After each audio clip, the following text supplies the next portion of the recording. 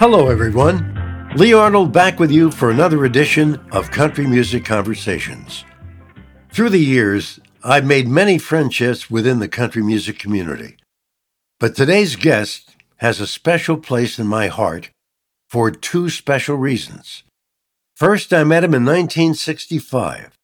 And secondly, he comes from New Jersey, where I lived at the time.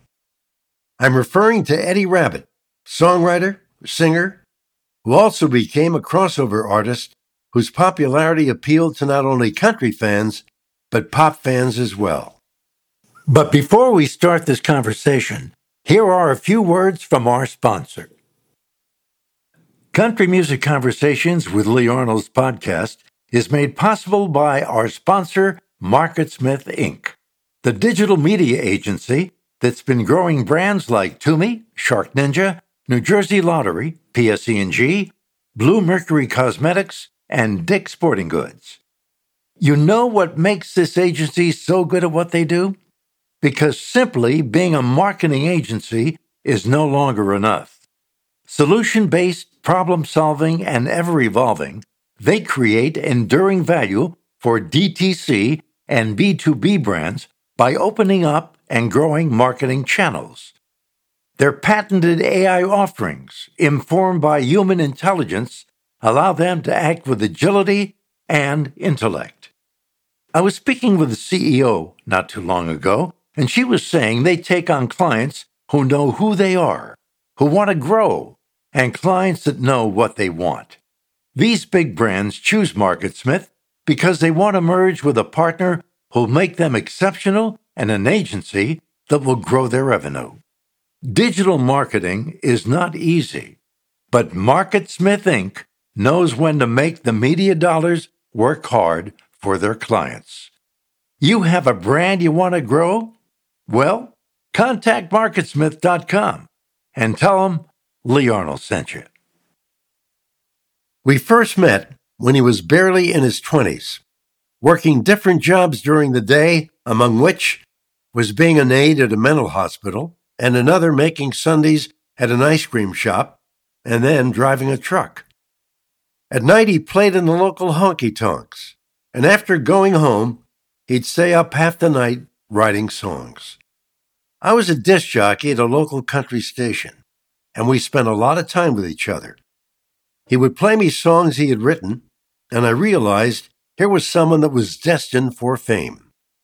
One night, I turned to him and said, "Eddie, I can hear your songs being played on the radio, and you performing to huge audiences everywhere. But it's not going to happen in Jersey unless you go to Nashville and pitch your songs to the music publishers and the record companies." So, with $1,000 and his guitar, he took a bus to Nashville to be discovered. He got a job as a staff writer with Hill and Range Music for a weekly sum of $37.50. His first night in Nashville, he took a bath, and he also wrote a song called "Working My Way Up to the Bottom," which was recorded by Roy Drusky. Evenings would find Eddie at Wally's Clubhouse, where he socialized with other aspiring songwriters, one being Chris Christopherson. Eddie kept plugging away, and the break of breaks came in 1969 when Elvis Presley recorded "Kentucky Rain," which became Elvis's 50th gold record. While having breakfast one morning and eating Captain Crunch, Eddie wrote "Pure Love," which Ronnie Milsap took to number one in 1974. This led to a record contract with Elektra Records, and during his career, he also was with Warner Brothers, Capitol Records, RCA, and Universal Records. With his handsome good looks and superb writing, he built an incredible career with many number one hits: Rocky Mountain Music, Drinking My Baby Off My Mind, I Love a Rainy Night, Suspicions, and a host of other favorites. He even had a duet with Crystal Gayle called "You and I," and had another one with Juice Newton. Eddie always put his family first. He was a devoted husband to his wife Janine and sons Timmy and Tommy and daughter Demelza. Timmy was diagnosed at birth with a liver defect, and he had a liver transplant, but the attempt failed, and he died in 1985. At that point, Eddie Rabbitt put his career on hold. When he returned to performing, he felt his responsibility as an entertainer was to be a good role model. Eddie was an advocate for many charitable organizations, including the Special Olympics, Easter Seals, and the American Council on Transplantation. He was a registered Republican, and he let Bob Dole use his song American Boy during his 1996 presidential campaign. Sadly, Eddie was diagnosed with lung cancer, and even after radiation treatments, he passed away on May 7th, 1998. I'm happy to say I did more interviews through the years with Eddie than any other artist in country music. We had so many conversations that I truly had difficulty in picking one to share with you, since they were all really gems to me. Here now is the Carrot Kid, Eddie Rabbitt. At the Country Radio Seminar, catching up with my oldest and dearest friend, I might say, in country music, and I say that very proudly, at his brand new garage studio, where many cuts have been made by various artists, albums, and demos, and also Briar Patch Deb Dave Music, Eddie Rabbitt. Hello, Lee. It's nice to see you again. It's been a year, hasn't it? Yeah, it has been a while. And what a year it's been. A brand new daddy with a cute little baby. Yes, he's about 4 months old now, and he's very healthy. I'm very proud. His name is Tommy, and he has brought the sunshine back into our lives. As you know, a couple of years ago, we lost a 2-year-old son, Timmy, in a liver transplant operation. So my wife and my 4-year-old daughter, it was a little rough after that. You never totally recover from something like that, and I was thinking of it as the sun never really came all the way up around our house, until now, till the new baby. And now my wife feels a lot better. Everything's great. Yeah, that's wonderful. Everything's been great, too, record-wise. The past year has been a phenomenal year for you with the album Rabbitt Tracks and quite a few hit singles, both to each other, Gotta Have You, Repetitive Regret. What next? What's the next single, or what's the next single? The next single is off the Rabbitt Tracks album called When We Make Love. A real nice tune. I really like it. I hope it does well. And what I'm doing right now is I'm in my, as you know, my writing mode. I take off a few months every year to do nothing but just write and record, because you can't really write out on the road. It's real hard. You're in Des Moines, Iowa one day, you're in Las Vegas the next. I mean, hard to write song when you're in two kind of atmospheres that are absolutely different like that. So I take this time off, and like right now, we're sitting in my studio, the garage, and this is where I come every day and I write and make the demos. And at the end of March, we'll record a new album for RCA. When We Make Love, the new single from the album. What's it about the song that intrigues you, that you feel is so special when you did it? Why you picked it for the album? Because it's a nice story about how two people met in the beginning, and it goes through the years of having kids, and it talks about slamming screen doors and lunch boxes and things that I can relate to, that really are what the real love is all about, the everyday home life kind of love, and it says, when we make love, I feel the power you give me, and so I relate a lot to that.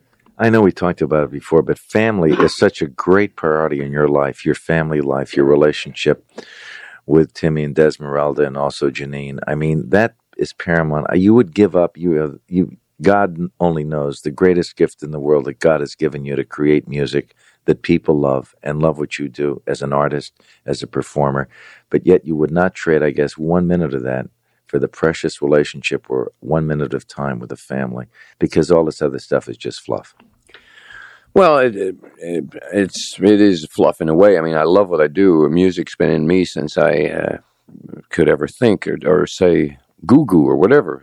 I've been very musical. But I think if the nucleus of your life isn't right, then nothing else around it's right. I mean, if the hub in your tire on your bicycle is smashed, then the wheel don't go round. So I love my family. I guess I got married kind of late, and And I've got, like I said, a 5-year-old daughter, Demelza. And Why do I always screw up that name because it's such a unique name? I said Desmeralda, which is in it. I like Desmeralda. Maybe she can change it. Maybe the next girl we have. You're right. Demelza and Desmeralda. But I think it's important, especially when you have children. You kind of see yourself in your children growing up, and I feel for that. I don't want to be away from them. I'm away from them too much as it is from the road, but I try to get home as much as I can because it's real precious. Little innocent lives like that, given to you to bring up right and to take care of. And it's kind of a nutsy world out there today. I want to make sure they think the right things. So it's real important to me. I know it's kind of a interesting thing. It's pretty hard to choose which you would rather be, a writer or a singer, and you're both, because the writing portion is probably one of the most creative things a person is given, the gift of writing a good song, a hit song. And God only knows that you've written so many for yourself and other people as well. Going back through the years when you first came to Nashville, and you really, if you want to use an expression, toughed it out here, like many others have, but had to have the courage, the conviction to stay with it. There must have been times, I know, I mean, it would not be human for anybody to say, oh, it's going to happen tomorrow, to get dejected, to say, give up, I'm going back to Jersey, whatever. But yet you stayed.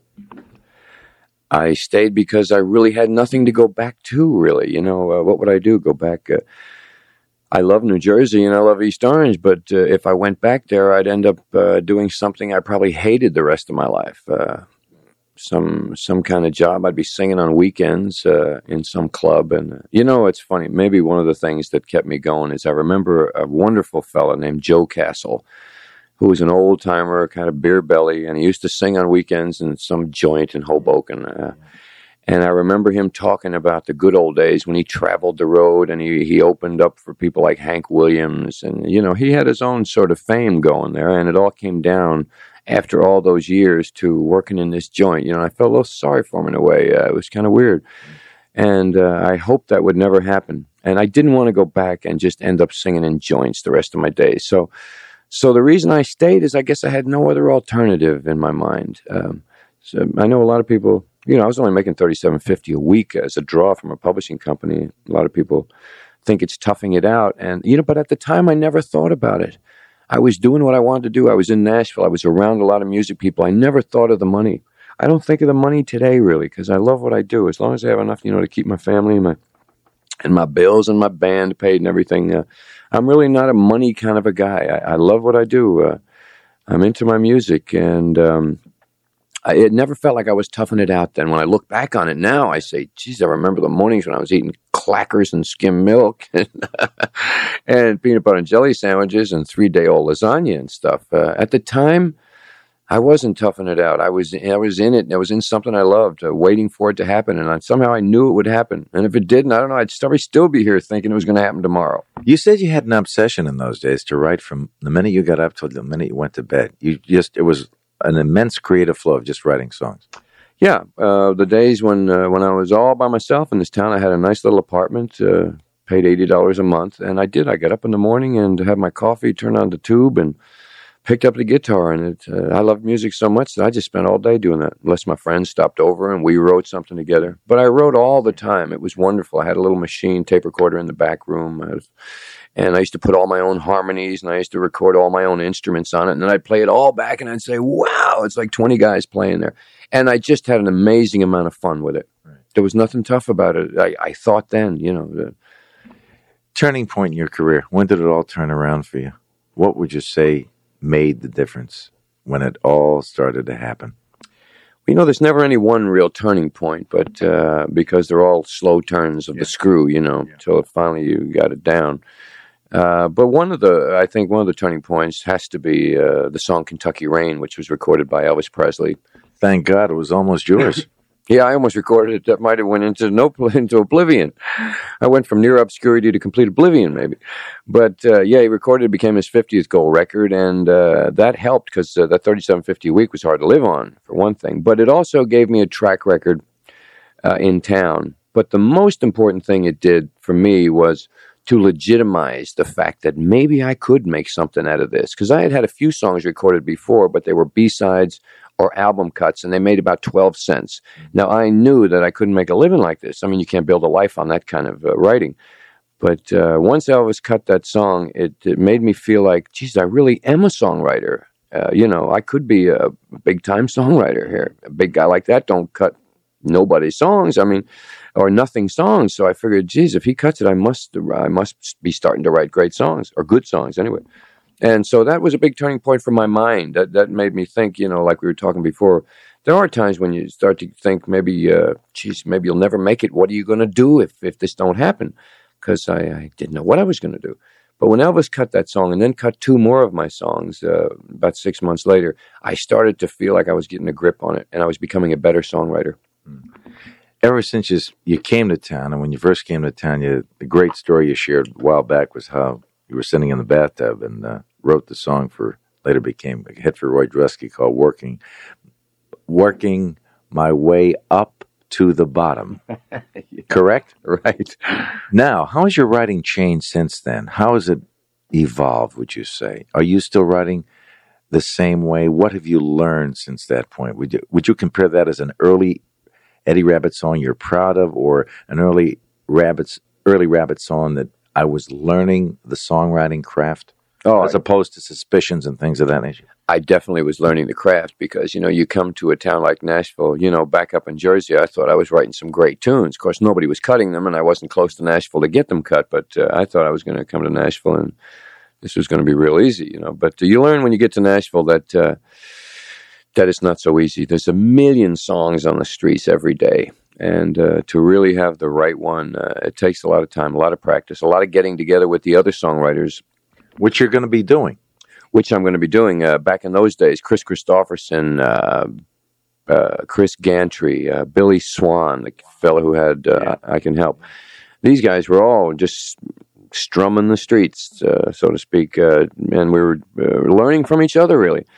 That's interesting you bring that up because the next album I'm going to do, I'm getting together with people like Harlan Howard next week and Bob McDill and Dave Loggins. For the people out there who don't know who these people are, they're some of the most famous songwriters in this business.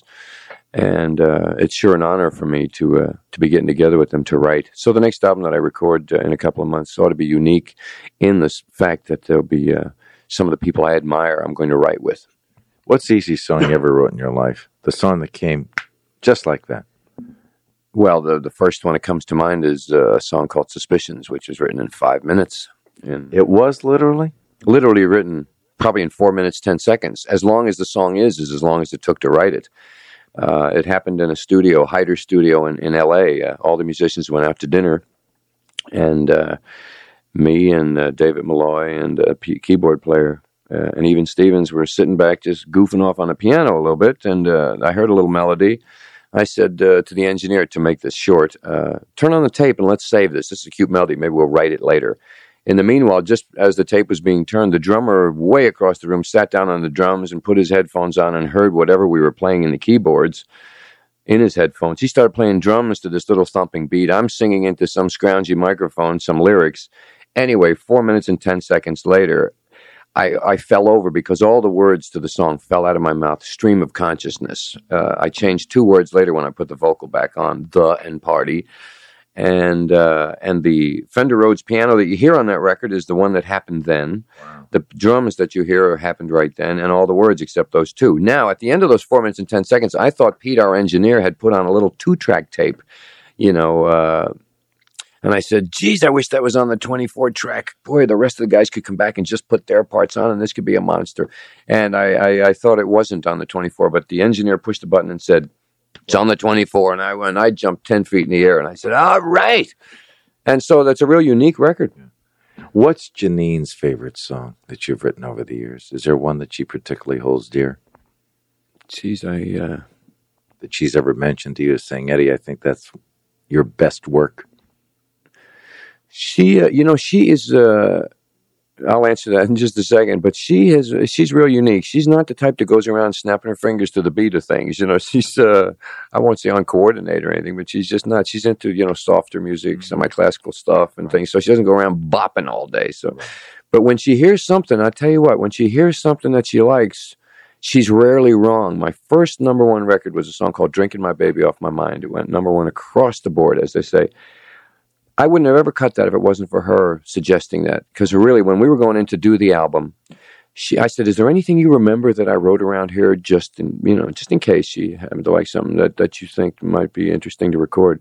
She said, "Well, there's that thing, that Drinking My Baby Off whatever song." And I said, "That one? That's as country as you can get." And that's as far as what she would like, as far from what I thought would like than anything. She said, "No, that's kind of nice." And I said, "Well, let me take it out and listen to it." I had it buried in a footlocker with 1,000 other tapes. I listened to it. For the fun of it, I cut the song for her just because she liked it. I cut the song. It came out great. We put the song out. It was the first number one record we ever had. I gave her a big plaque with all the charts from all the billboards and the trades and everything. And I said, "Baby, you're my song picker from right now on." And so I asked her again one time, when we were cutting the next album, I said, "Anything you can remember that I've been writing recently?" She said, "What about that Rocky Mountain something or another song of yours?" Well, I'd been writing that song for 3 years, literally 3 years, and I'd never finished it. I couldn't get a last verse on the song. So she mentioned it this night. This is before we were married. She mentioned it this night before she was going to her apartment. So she left. She drove back home to her place. I picked up the guitar about 10:30. Inspired by what she said, I finished the song at midnight. The next morning was the first morning in the studio. It was the first song I cut, Rocky Mountain Music. It became the title of the album and our second number one record. And she's done that over and over again with many of them. So there's a lot of songs that I think are her favorites. I couldn't pick out one in particular right now. I did write a song on my very first album for her called Sweet Janine, which I'm very proud of. So, she's been great. I don't know one particular one that she's absolutely head over heels in love with. As much as the one she's picked over the years. I know it's a very difficult job for you, to write songs at times because we get writer's block, or there comes a time where nothing just comes, the creative juice, the flow just stops, so to speak. I get writer's cramps. Yeah. Well, I get other cramps. But so I take a little Pamperin and I go right on. But seriously, folks, but seriously, I know you're a fan of other writers because a lot of inspiration that you get as an artist and as a songwriter comes from other people in the business, because you admire their work. You say, "Oh, God, if only I could have written that song." Is there one song that was written by somebody that you would kill to have written yourself when you heard it, played in a demo or on the air or whatever? Geez, every time I hear a song like that, I say I should write this down because if someone ever asks me that question, I'll know it because I never remember things like that. But there's a few songs out there. A song, "Please Come to Boston," I thought was a great tune. A thing Don McLean wrote, which is probably not the type of tune we're talking about. A thing called "Vincent." Oh, it's a masterpiece. That's a masterpiece. That's one of those type of things that a songwriter like myself would like to have written, Eddie, that's like poetry. That reminds me of something like Christofferson would have been into at one point in his time. Yeah. And, if I had a few minutes, I could really think of some tunes, but, That's all right. We'll come back to it. Last but not least, and time is going on, we're going to listen to some good new music of Eddie Rabbitt's. What about the future? Looking down the road, 1987. Is it going to be? You always like to improve your life or do something different, I would think. A little bit better or a little bit different than you did last year. You're going to be out on the road trudging around again 9 months, working on the brand new album. What else is out there that you'd like to do that you haven't done? I want to go to Amelia Island for 7 days and have a vacation. We don't go on many vacations. That's probably not the answer you're looking for either, but it's a great, quiet little ocean place. Where is it? Just about 20 miles out of Jacksonville, Florida. And it's kind of like, I've never been to Hilton Head, but they say it's kind of like that kind of situation. It's real nice. You rent a condo there, and the beaches, you just spit out your window and it hits the beach, so it's real close. And I take the kids down there and all, and that's nice. That to me, I'm a Jersey boy. The Jersey Shores, are deep ingrained in me as a place to get away, a place to ease your mind. So, hitting the shore, which I haven't done in a long time. We never go on vacations. We're every place everyone goes on vacations in the country. I'm in LA, I'm in Las Vegas, I'm in Chicago, I'm in New York, but they're really not, I never think of them as vacations. I fly in, I do my work, I fly out, and I say, where were we? So of all the things really I'm looking forward to is a week at the beach. Well, I know you'll get it with Janine and the kids. And then I want to thank you for taking time out here in the beautiful studio. It really is neat. Your 24-track garage. I mean, this is class. This is a cozy little place. It's a nice place to write. It's not too classy. Now, let's not give them the wrong impression. It's just, just enough to to work in. What I do want to say is something that I forgot to say last year, but I want to say hello to all my old friends out there. Oh, great. I've got some old pickers that have been around forever. Walt Conklin, Johnny Troy, Whitey Murphy, Cookie K. Cookie K. Yeah, all those dear people that I love to see when I come to Jersey. Hi to you and all the rest that I just haven't got time to think of right now, because there were so many good people that helped me really when I was up there. And that's our conversation with Eddie Rabbitt. I still miss his smile and our friendship and the many times we spent together. Next week on Country Music Conversations, our guest will be Buck Owens. Lee Arnold here, reminding you to stay safe and keep it country.